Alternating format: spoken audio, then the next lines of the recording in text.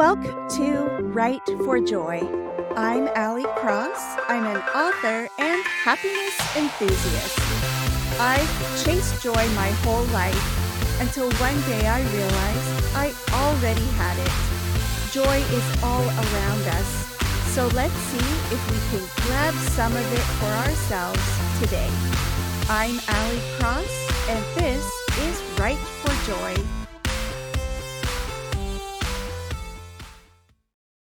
Hi, everyone. Today, I am joined by Amey Zeigler. Amey is an award-winning author of romantic comedies and mysteries, so probably pretty much exactly the kind of book I would love to read. Her mainstream romance, The Casserole Dish, won the runner-up in the Roan Awards for Sweet Contemporary Romance.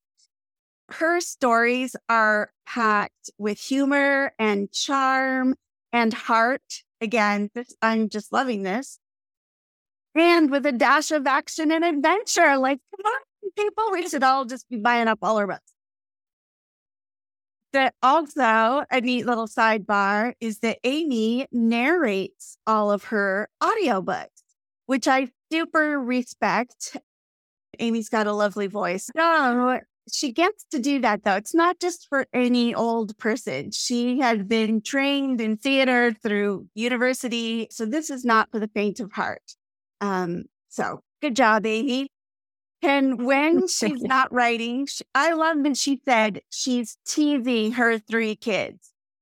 I think that was the default in our family the whole time, was even when there was trouble, the first thing was to go to some laughter in our family. And I honestly think that was really beneficial for our kids. There was, I agree. So I thought that was really fun that you put that in there.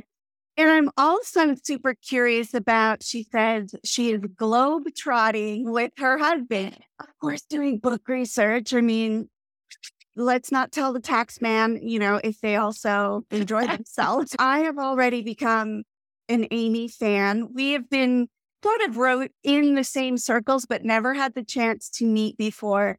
I'm really excited to check out her books and to have this chat with her.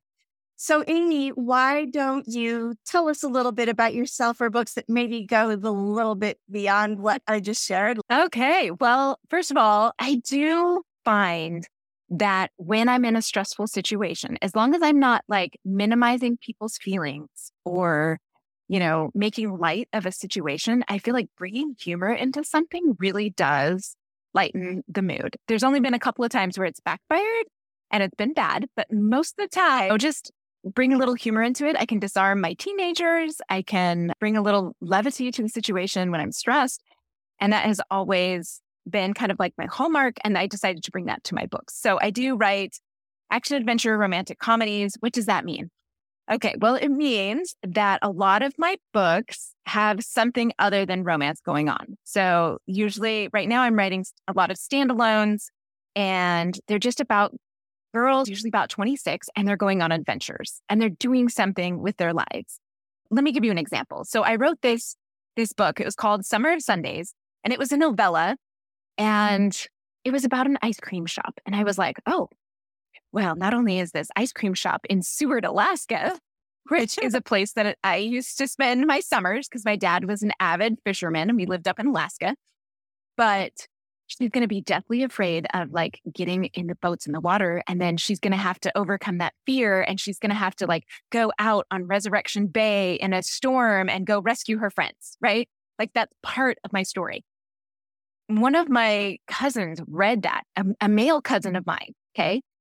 He was so impressed. He listened to it in audio. He was so impressed with my description and just like the setting of Resurrection Bay, the town of Seward, the ice cream shop, that he took his sons and his brothers and their sons on a trip up to Seward, Alaska to go see Resurrection Bay. I thought that was incredible. Oh. Isn't that amazing? Yeah, like, that's what I love. Yeah. So I love bringing that to your books because, like, we did use that humor a lot in our family, but I'm not as good at bringing that to my stories. So I love that you can do that.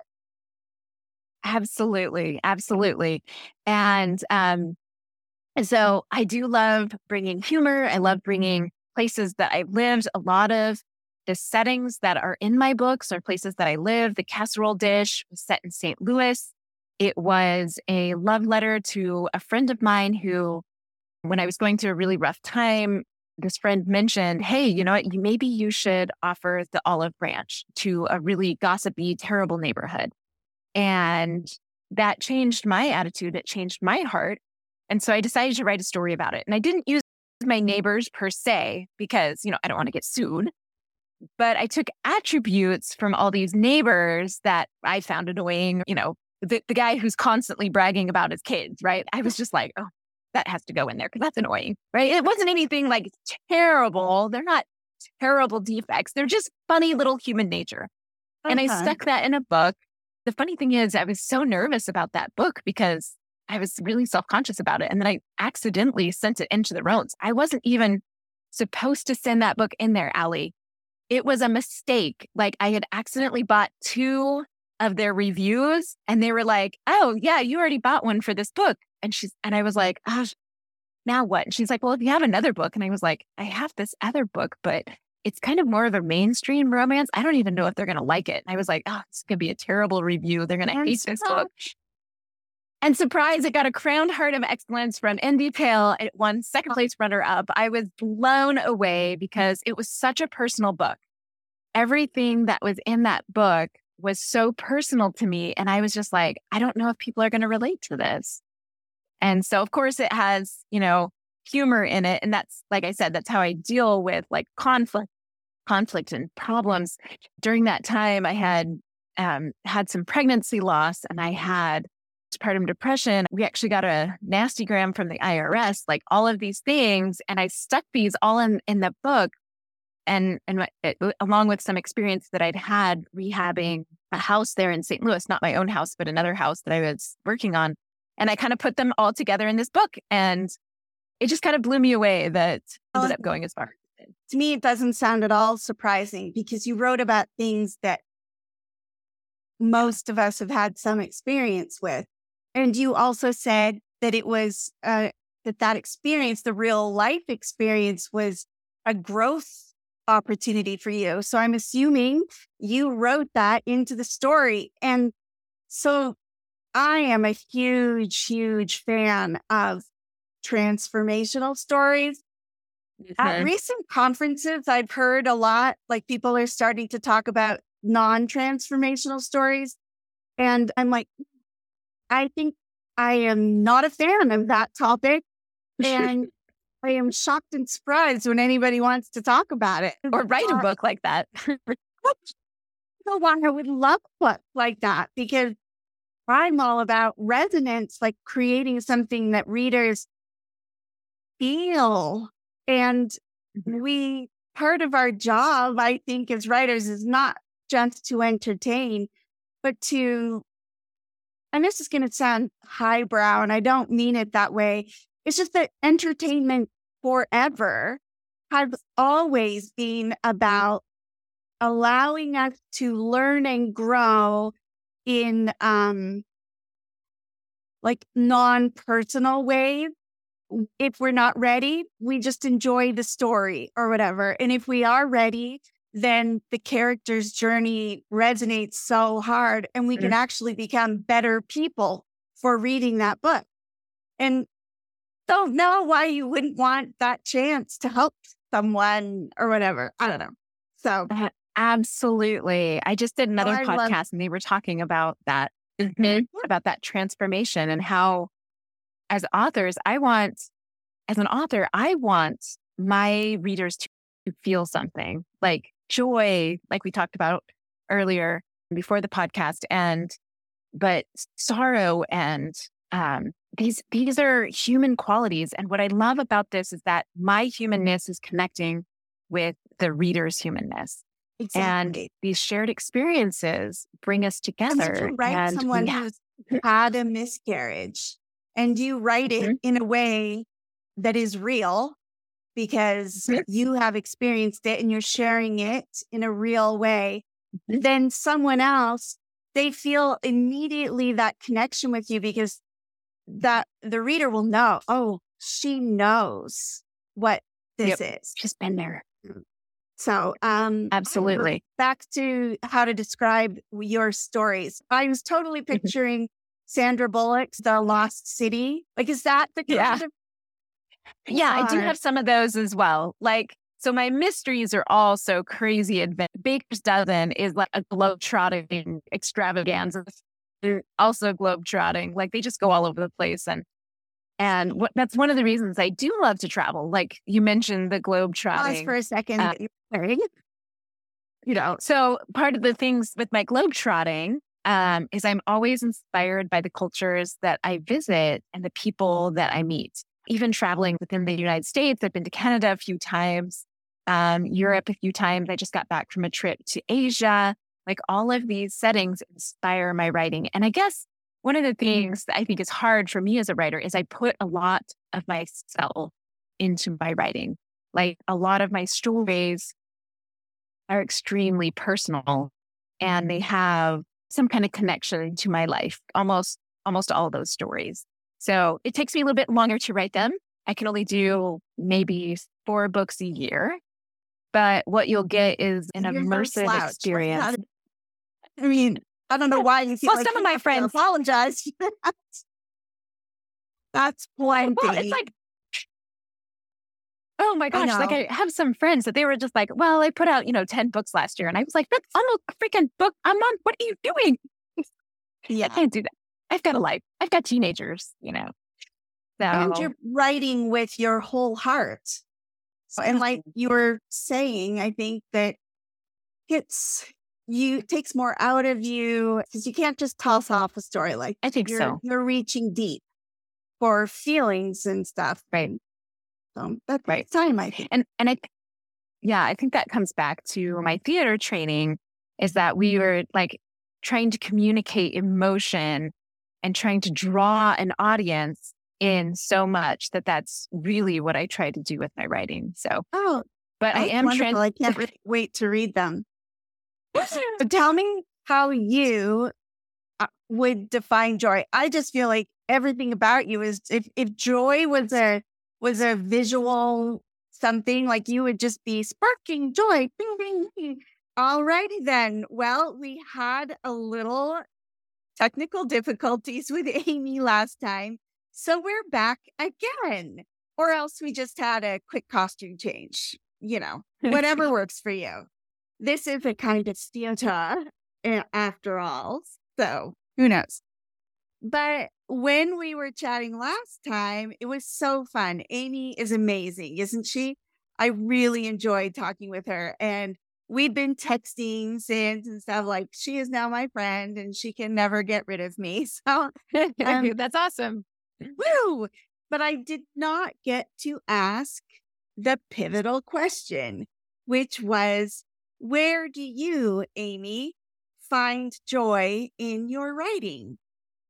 I just think writing, first of all, is the whole act of creation, I think, brings me so much joy. Like, what we're doing as writers is we're actually creating something that did not exist. Like, it didn't exist. The only place it existed was in our head, and it's a story. And from there, we take it, we put words to it, and we describe it. And then after that, then we either have a publisher or we self-publish it ourselves. And then we have a physical object that we can hold in our hands and we can share with other people, which I just think is incredible. It is such a beautiful thing. I love being able to share stories. It makes me so happy when people read my stories and they connect with them, like their humanness is connecting with my humanness, all of those things. Just, I don't know, like, I love creation of all sorts. Like, I have lots of hobbies, too many hobbies. Now that I've started writing kind of mostly full time, I kind of had to put some of those other hobbies away, but I just love the act of creation. I think it's beautiful. Well, and most writers, when we release a book, we often call them our book babies. Right? Yeah. I have to admit, it might seem weird, but it does feel a lot like having a child. and sending them out into the world. Like you've raised your child up as best you can, and then you hope that they do well out in the wide world, right? And it's a lot like what we've done just in this encapsulated book. I think so. Cause like for me, for my process, I like incubate for a long time. I like think of ideas because my books are so personal, because they have so much of me in them. I incubate for a long time. I think about ideas and quotes and just like nuggets of wisdom that I want to put in my books. And it's kind of like the same thing. Like we carry a child for 9 months. It doesn't take me 9 months to write a book now, thankfully. At the beginning, I was a lot slower. But I feel like, there's that incubation time where I think about things and there's like the actual like physical creation. So maybe it's more like a spiritual Which is creation, physical often creation. painful and It difficult. is. And it's like a lot of times I cry and it's not out of frustration. It's just because you're creating something so beautiful and you're like, wow, I'm really touched and caught up in this moment, right? And sometimes it's painful just because it's hard. Like writing is hard. Like if you think writing is easy, I want to know your secret is because man, every time I sit down to write a book, I'm like, I don't know how to do this. I do this before. Like A weird phenomenon. I feel that way too. It's like I'm staring at a blank page and I'm like a noob all over again. How do I turn this blank page into an 80,000 word book? Absolutely. That panic sets in. Absolutely. So there's all those things. Yeah, Go ahead. And you do send your book out into the world and then you wait with bated breath, hoping that someone, preferably many someone, lots of people, that someone will, you said, their humanness will recognize your humanness and they will feel. And that's what we talked a lot about in our previous portion of section. This was the importance of being real in our books. And because that's not the case for all authors, but Amey and I both write the same way. Like Absolutely. I am very present in my books. Like if you knew me and you read my books, you would recognize me Absolutely. in them, which I don't know if that's bad or good. It's the way I write. It's the way that feels. So it does make it very personal and therefore how the book does feels very personal. It is. It can be. Yeah. And we're not supposed to I know, distance ourselves from the work, right? Distance yourself. But I think because you and I, as artists, we put so much into our books, then when somebody criticizes it or rejects it or, the bad reviews, then it does. It seems a lot more personal. And what that means is that to me, like when I read, bad reviews, I do get a couple of, the handful of bad reviews. To me, that just means it's being read by people who, it's reaching a wide enough target audience that even the people that aren't in my target audience are reading this, because not every book is going to be for every person, right? That's just, there's some people love these books and I'm like, bleh, And so to me, I think it's actually a great compliment when you get bad reviews. That's how I try to look at it. I'm like, somebody who's outside of my target audience actually found my book. They didn't like it, but and the description and cover must have been enticing, which it must have been something. Right. Yeah. And I just realized, I just thought, I love analogies. That's my brain works in analogies. Absolutely. And it's how I personally learn. I do have a hard time learning sometimes. But I just thought, like, with our children, if they went out and played in the playground and they met someone and they tried so hard to be their friend, but that person just doesn't want to be, we would say, that's okay. You will find friends who love you. That friend just isn't for you. Right. And you Absolutely. aren't for them. And Absolutely. That's okay. You don't tell them, go back out there and try again. Then that's exactly how it is with my books, Allie. Those readers are just not for you. But the friends, readers who do love your work, those are your people. Exactly. And they will be glad for the you that you put out on the page. So I just had like this super aha moment. It's like revelatory for me I do think it is like that, right? Like dating or any other time that you're building a relationship, because as writers, that's what we're asking them to do. We're saying, come sit with us for an hour or two or longer, depending on your works, and let's connect. Let's be friends. I hope you like the same things I like. I hope your fantasies are the same fantasies that I like, right? Like, because if not, that's fine. We can walk away and we can be friends. But I just remember when I first started dating, like I would be crushed when guys would be like, yeah, I'm not really that interested in me, right? Like, I'm just not that interested. And I was just like, no, I should be able to make it work with everyone. And I'm glad I learned that lesson then in dating, because it just makes this rejection so much easier, because I'm like, not everybody is for everybody, and that's okay. That's okay. I love it.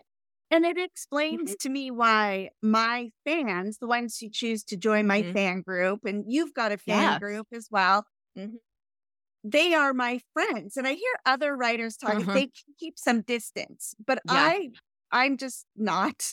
So, because I feel joy as well. Like when I connecting. Yes. Connections I think that's are everything. And I think that is a difference between like you and me as artists, like because we put so much of ourselves into our books, we do connect with our audience because they say, oh, look at this. Oh, and this is Allie on paper. And I really like this. I really like Allie. And that's why I really do love like connecting with my readers. They're a lot like me. We have, I mean, of course, it's a diverse group, but it's fun. I love hanging out with them. I have a readers group on Facebook. I love my newsletter. I just have a really great time, interacting with that. I spend a lot of time interacting with my fans. I like it. Not every author is going to do that, but I find joy in the connection. Yeah. Shoot, I had a question and it was super good. Now I can't remember it. Dang it. That's okay. It's just another reason to have you back. We can talk about this some more. Indeed. So, I talk too much. Oh, is there such a thing? I don't know.